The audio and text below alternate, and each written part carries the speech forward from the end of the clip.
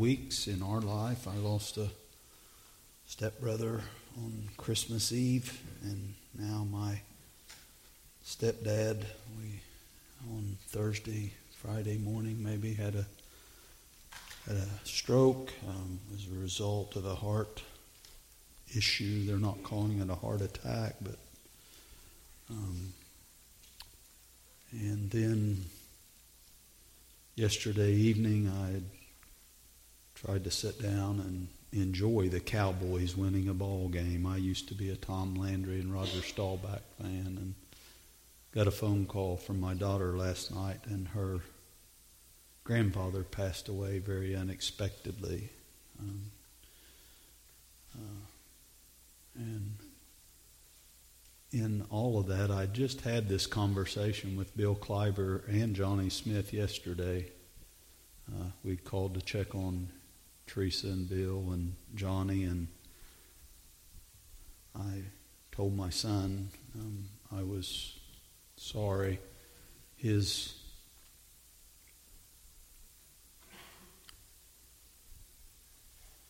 grandfather was a very personal friend of mine. I still have a riding lawnmower that before they moved to Tennessee, I got from him in a pickup truck, and he always just kind of treated me like his son. And I told Chad, I said, I'm sorry. He'll be missed. And he sent me back a text that said, I'm happy and glad he's now where he wants to be.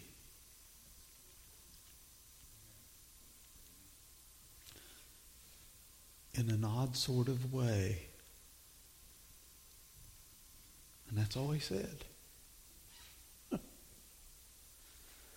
And I had to respond back the words I had told Bill and Johnny yesterday.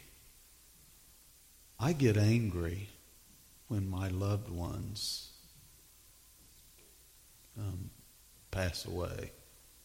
And I don't know, I told Bill, I said, I don't know that anger is the right word. Maybe I'm jealous. Because if we believe what we say we believe, and don't get me wrong, I'm not being cold or harsh,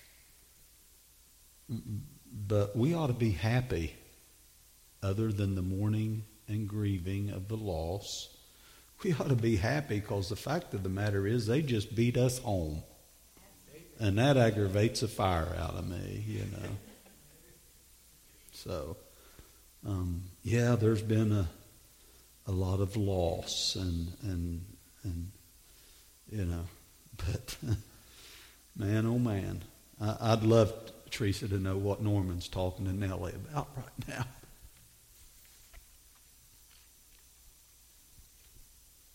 Wow.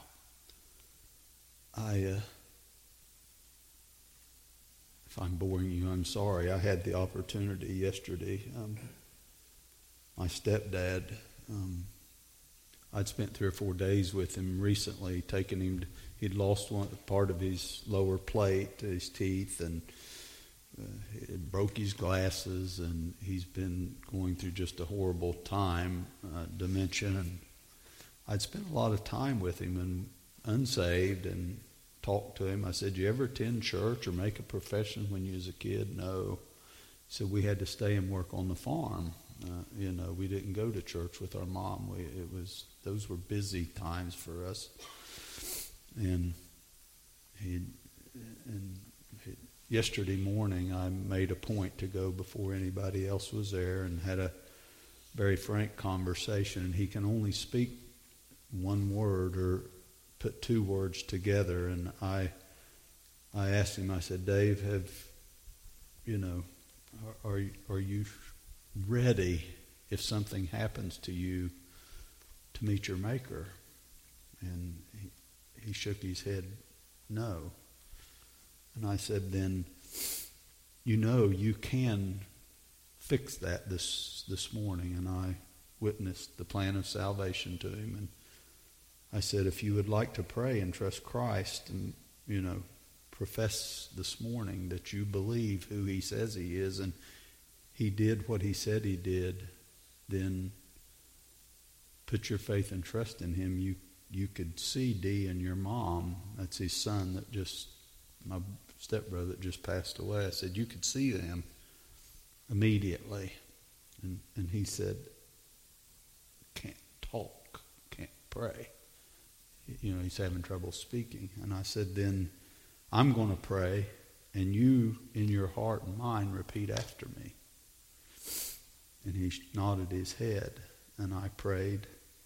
And I said, did you ask Christ to forgive you and to come into your heart after I had prayed? And he said, yes.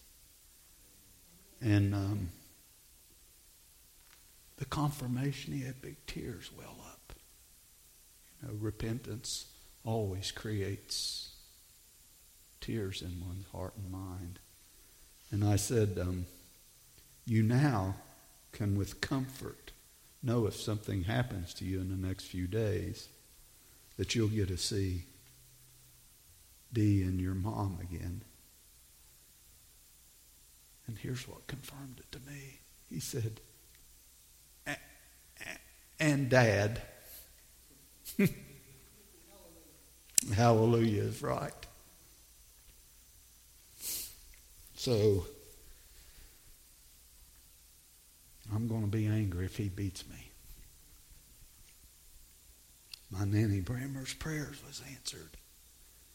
She went 40 or 50 years and never missed a Sunday if she had to walk in the snow to church.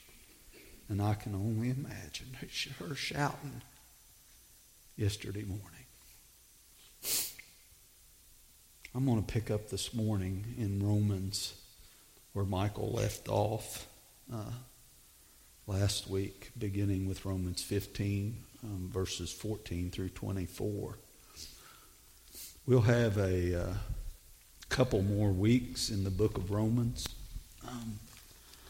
I think I had Michael send me his this week. I think that will be 40 total messages. Excuse me. You are probably tired of the book of Romans, but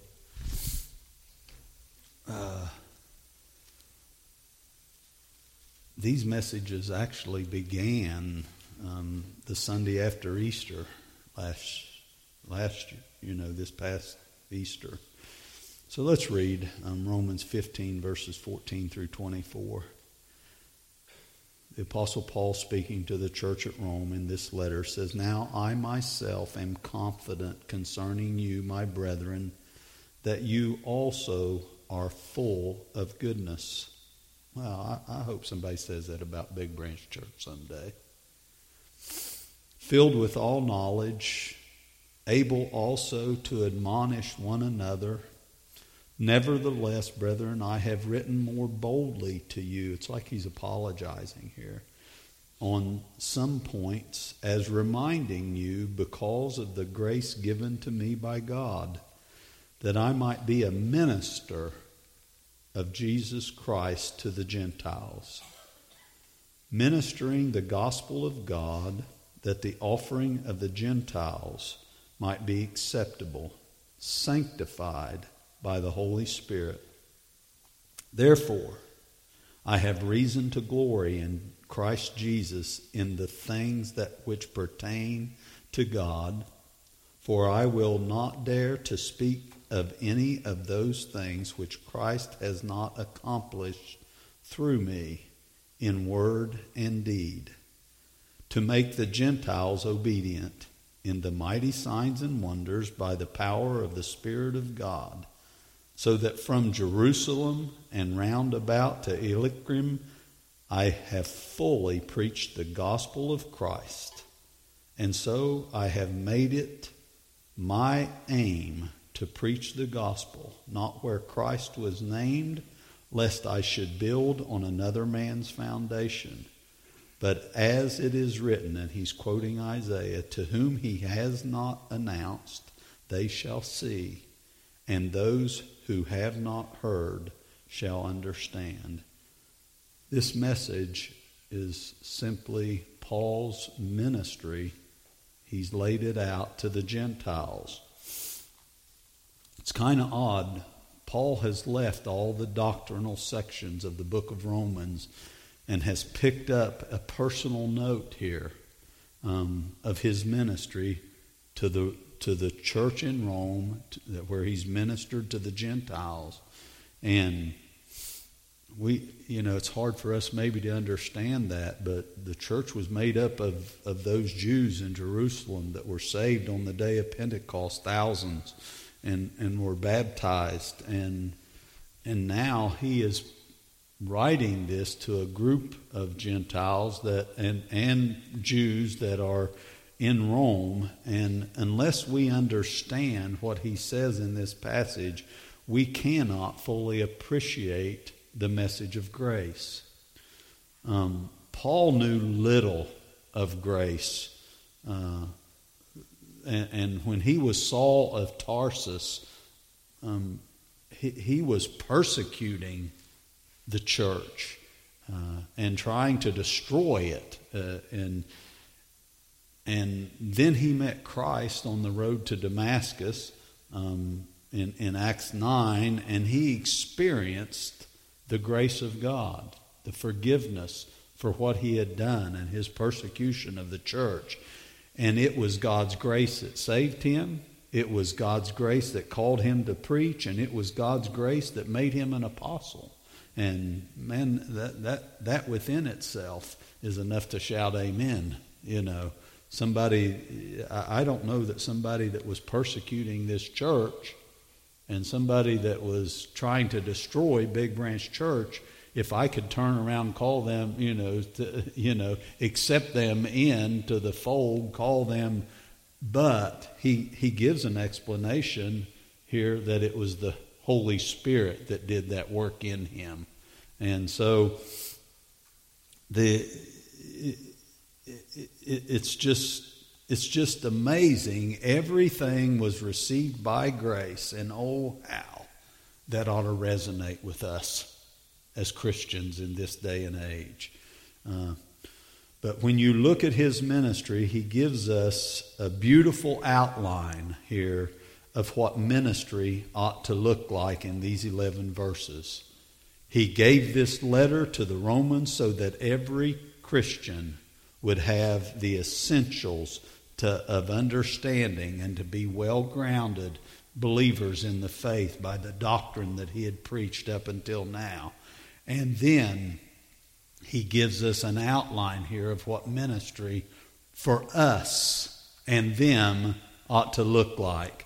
And I encourage each of you to go back from time to time and listen to these messages. And when you have questions about doctrinal issues, just pick out what it is and go back and listen to them. And if you've missed any of these messages, you ought to go and listen to them.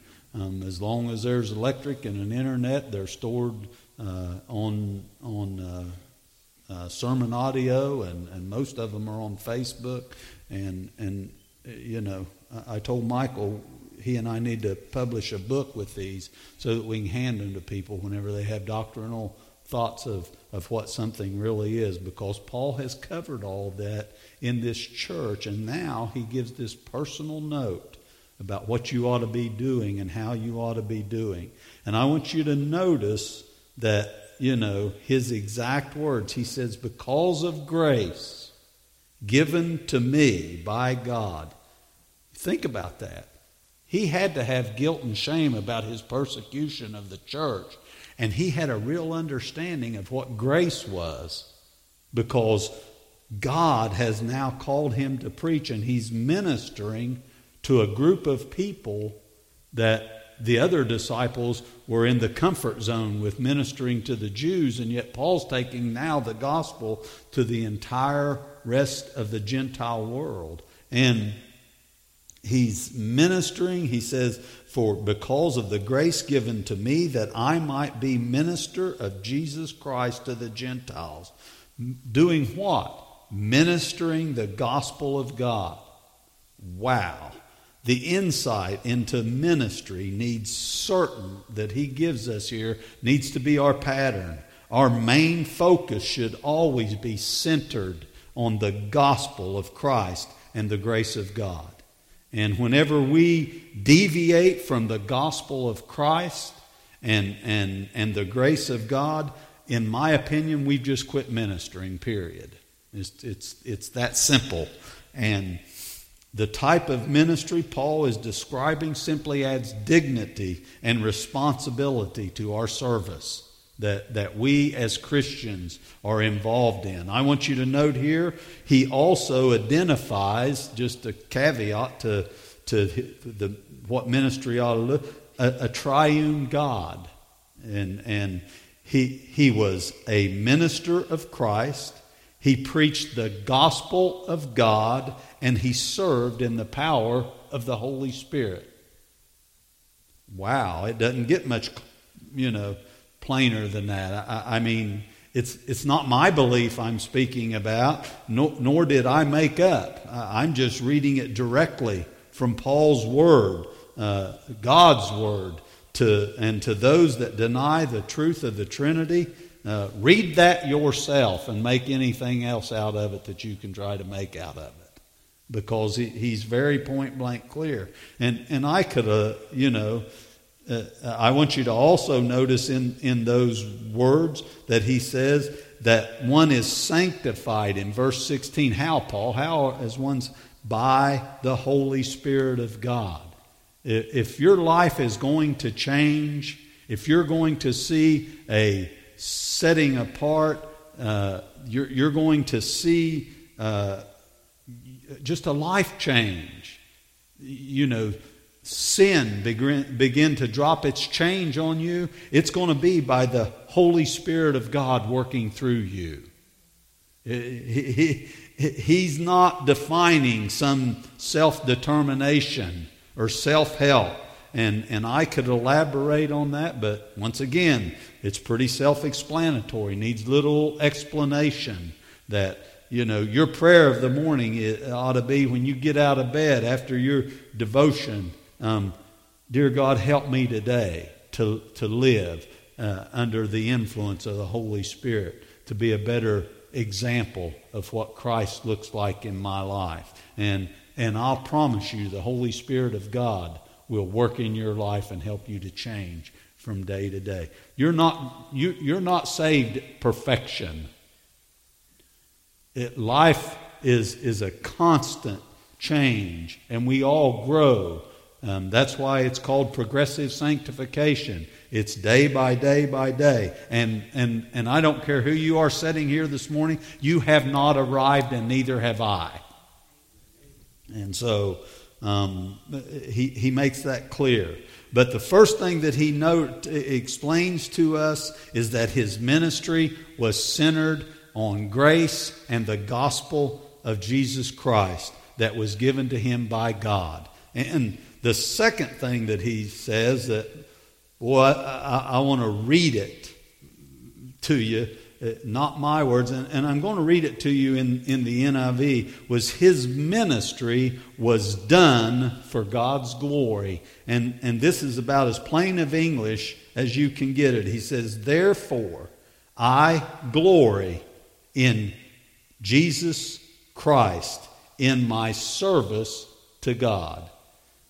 In the day that we live in of mega churches and alter ego celebrity pastors, and in which I think Paul would be considered if he was alive today, I'm sure that would be the case. But what he's really saying is, it's not I but Christ. And I've made that my theme in life. Realizing that if anything happens that somebody wants to attribute to me, it's not I but Christ. And it's just amazing. The word translated glory clarifies or somewhat carries the idea of boasting or to take pride in. And Paul used it 6 other times in the book of Romans. Paul was not bragging about his ministry. He was simply stating and praising what God had done through him and make it known. He did not serve, he did not suffer just to make a name for himself. And boy, if we could get that across to everybody serving God in all positions in the church today, what a difference it would make. Wow. He was striving simply to preach the gospel and win the lost to Christ, and that brought glory to God, not to the Apostle Paul.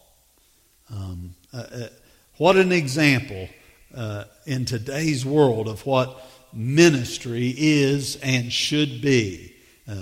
With all the success that we see, oh, that we might, like Paul, say, as he did in Corinthians, or maybe it's in Colossians, I think it's in Colossians chapter 1, that in all things Christ might have the preeminence. All things. Whatever our decisions it is, whatever the things that we do, whatever the things that are accomplished, that he might be the one, Paul was saying, that would receive the praise. His ministry was centered around the gospel. His ministry was done for the glory of God. And then he comes to this next point, that his ministry was done by the Holy Spirit, or in God's power. Paul tells us here that the Holy Spirit empowered him to minister. It is said that the great Billy Sunday, I don't know if you read a lot of history of great evangelists and preachers. I do. It's one of my pet peeves. I love to read what makes people great. But it is said that the great evangelist Billy Sunday, he was a baseball player, and he couldn't see well. But he had no sermon notes. I have sermon notes. Leo Edwards used to get on me all the time. You need to throw that thing away and just preach from your heart. And I'm like, it is my heart. I put it on paper before I stood up here. And otherwise you're going to hear a bunch of war stories. It's things that it's just going to be repetition over and over and over.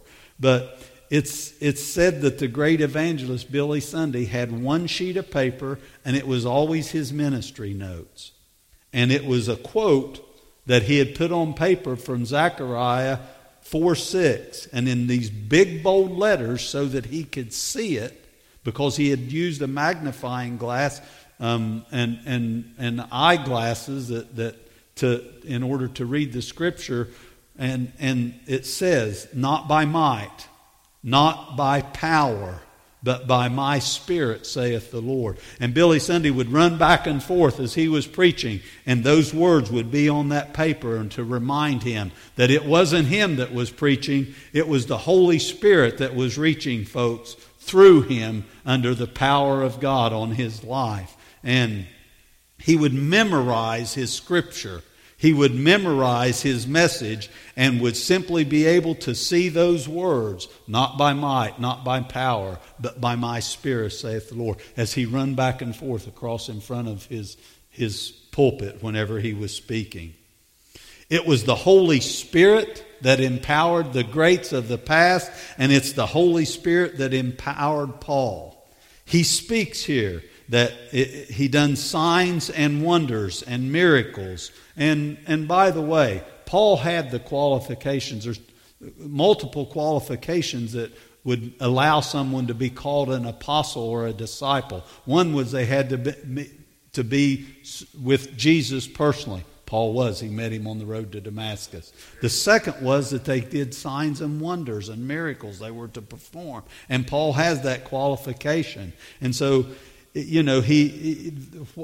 that identified him as an apostle. And these miracles and signs and wonders, they were really to authenticate the message and the messenger. It wasn't, something that they could glory in performing miracles. And so we have to realize Paul and the disciples in that day. Peter didn't have a New Testament when he preached on the day of Pentecost. 5,000 people got saved. Paul did not, he makes a statement here that I'll get to in a minute. He didn't have the same benefit that we have of the 4 Gospels and the epistles that was written. He was writing them. And so the thing that authenticated them was the fact that not the gospel, the presentation, it was these miracles. And please note, these miracles did not save the lost.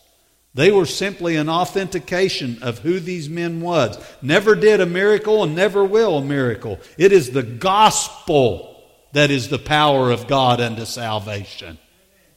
And so, and it was the gospel of Christ, His death, burial, and resurrection that they had witnessed, that they were taking to these individuals and leading them to the Savior. And so, I believe way too much ministry is tried to be done in the flesh. There's never a time, and my hand won't reach my back. I can't get my arm up that high. But there's never a time that the prayer before going to witness to someone or before going into someone's house, knowing that they're lost and in need of a Savior, that the prayer is not, Holy Spirit, go before us and soften the heart and speak to and through them. These individuals that were, empowered by the Holy Spirit. Paul was empowered by the Holy Spirit. It's the Holy Spirit that empowers those great evangelists. You ought to read some of their stories. Billy Sunday, D.L. Moody, Billy Graham, probably the greatest evangelist ever to live. More people saved under his ministry than any other person ever living. It's the Holy Spirit of God that... It's said that Billy Graham went out and sat on a stump because he was troubled over the fact was this Bible that I hold in my hand, the Word of living God, inspired. And he felt the Spirit of God move on him like never before. And it changed his ministry. There's a story and a drawing that's been passed down through the years of the great Savonarola sitting on a pulpit in a trance before he spoke with an auditorium full of people waiting for the Holy Spirit to move upon his life so that he could preach to that crowd. And it is the Holy Spirit that empowers. If we are to see people continually to be saved in this church, it's going to be because of the Holy Spirit moving in this place. 2 things folks tell me when we visit them about that have visited this church. I felt loved, and I felt the Holy Spirit of God moving in that place. Glory to God, that's enough for me. If they don't ever feel anything else, they feel the Spirit of God. That's enough for me. And I'm not talking about hooping and hollering and speaking in tongues and running up and down the aisles. I'm talking about the Holy Spirit of God convicting and speaking to the hearts through one message that touches everybody's heart and mind. Signs and wonders were special apostolic gifts to authenticate them and their message. And this does not mean that God is not still performing miracles today. But I do not believe personally in faith healers. I believe in a faith healing God that can do the impossible. I also believe the changes that are wrought in the conduct and character of individuals today are just as much miracle and signs and wonders of Paul's day. I believe, and I could use many of you, but because I know some of the life stories, I believe Kyle Newman is a miracle of God. If you knew his past, and to see him over here in a Sunday school class teaching on Sunday morning, that's a miracle of God. We prayed for a miracle. Larry Estep is a miracle of God that this church prayed for. He would go to our CRA camps. He's not here this morning, so I can talk. He'd go to our CRA camps just to be involved, unsaved. and Dan and Kevin and Michael and Perry prayed that man really into receiving Christ. That's a miracle. And the change that's wrought in individuals' lives sitting in this room is a miracle of God just as much as what was happening in Paul and them's day. When grown men like Blair and Shannon sat here in tears and raised their hand and put their faith and trust in Christ in these services, that is the Holy Spirit of God moving in their hearts and minds. That's a miracle of God. And when He calls this past Tuesday and said, I want to get baptized tomorrow, can we do that? I don't want to wait any longer. That's because He was afraid I was going to do him like I did that Sunday morning, just blow him off and never talk to him again. But that's a miracle, that happens. We take for granted. I've never been a part of a church where people call and say they want to get baptized on a Wednesday evening in a service.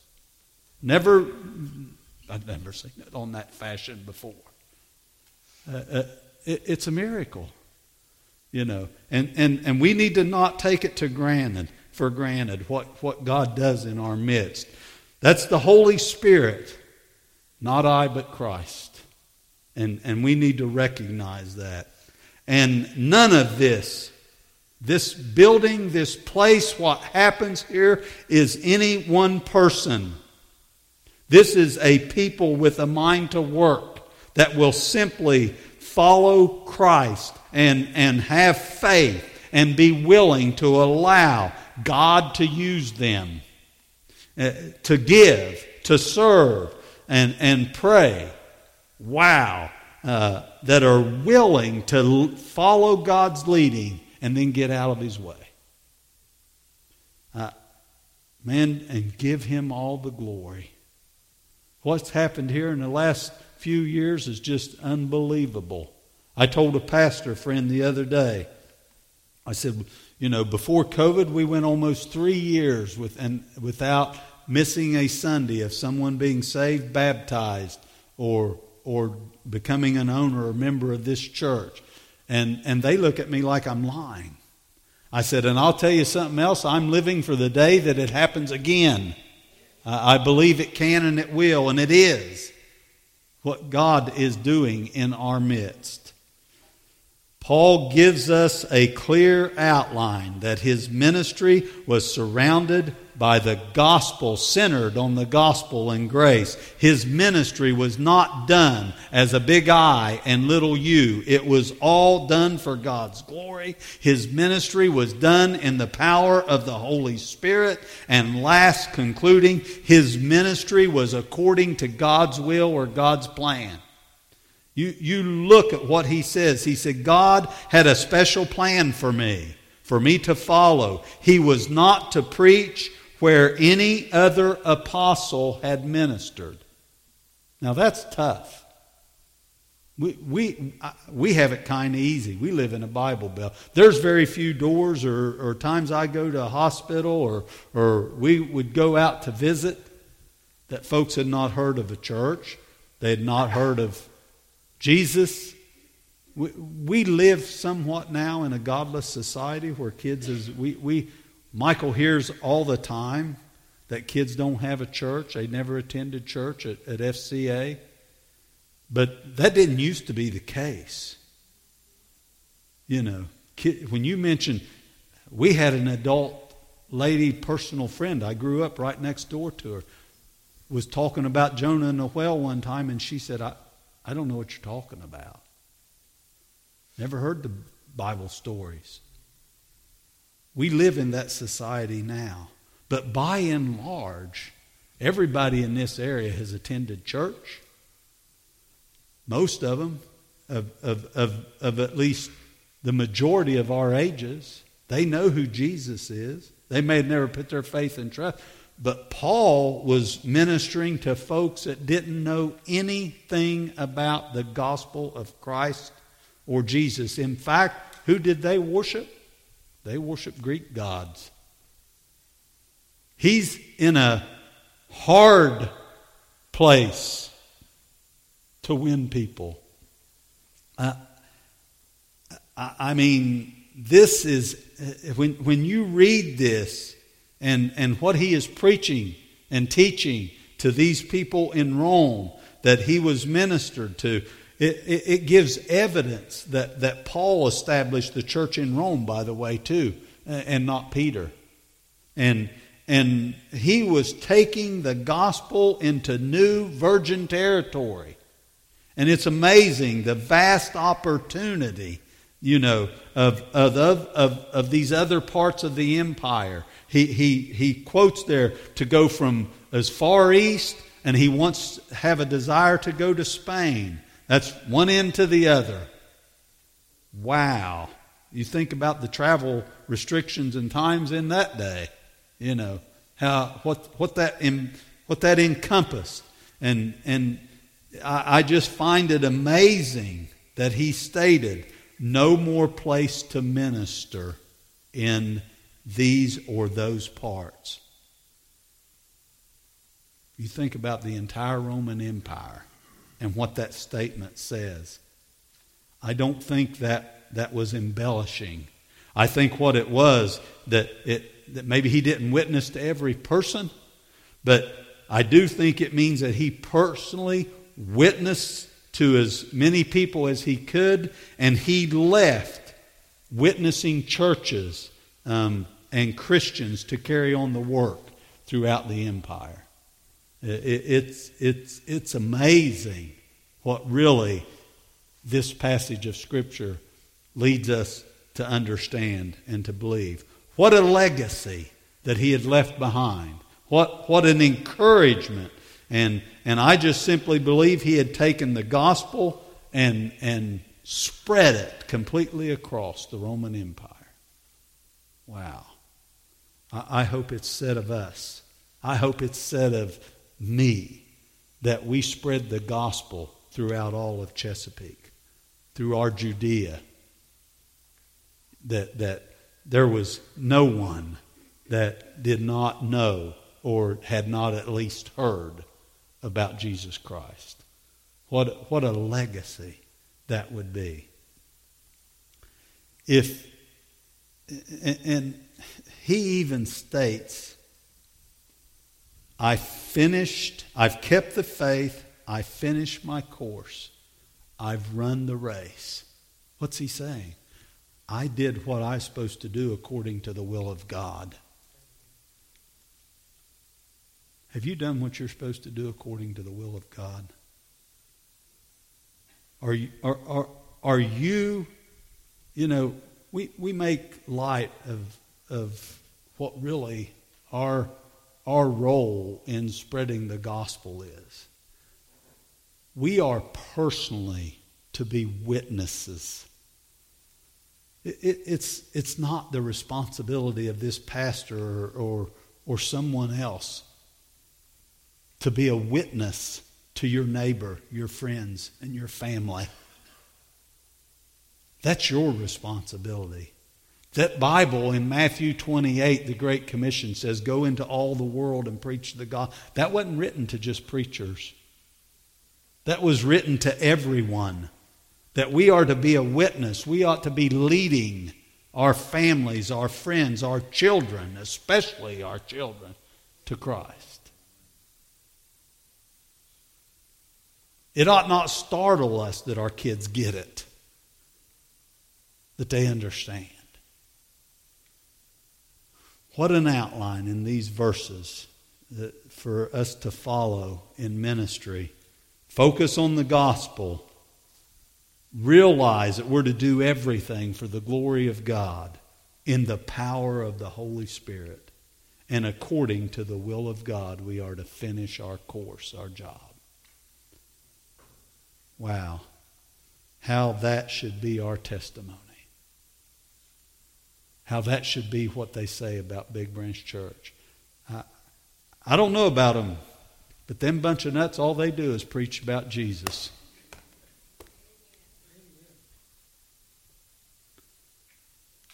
I don't want to come across as sarcastic or criticize, but you go to events where churches is involved, and there's nothing wrong, but they're passing out water and trinkets and all this different stuff, and maybe that's just a calling card to get folks in.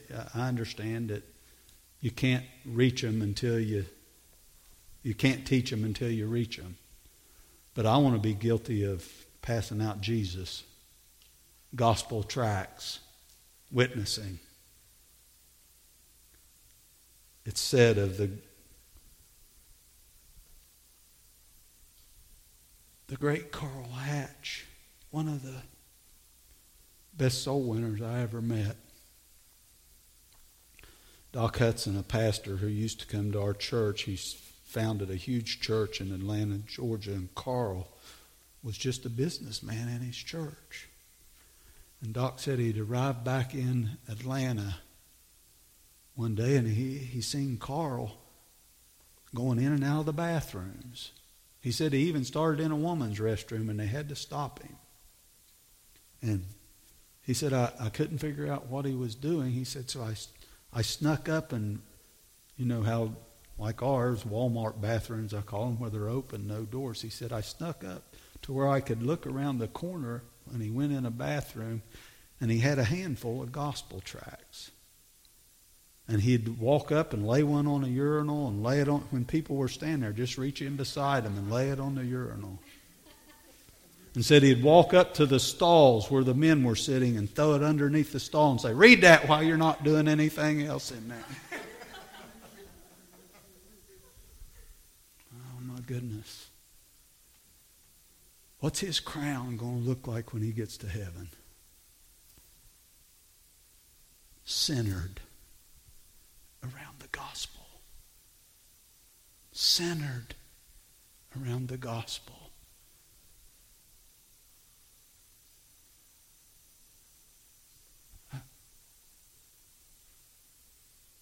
I can't make enough of the fact we worry about a whole lot of stuff that really doesn't amount to a hill of beans.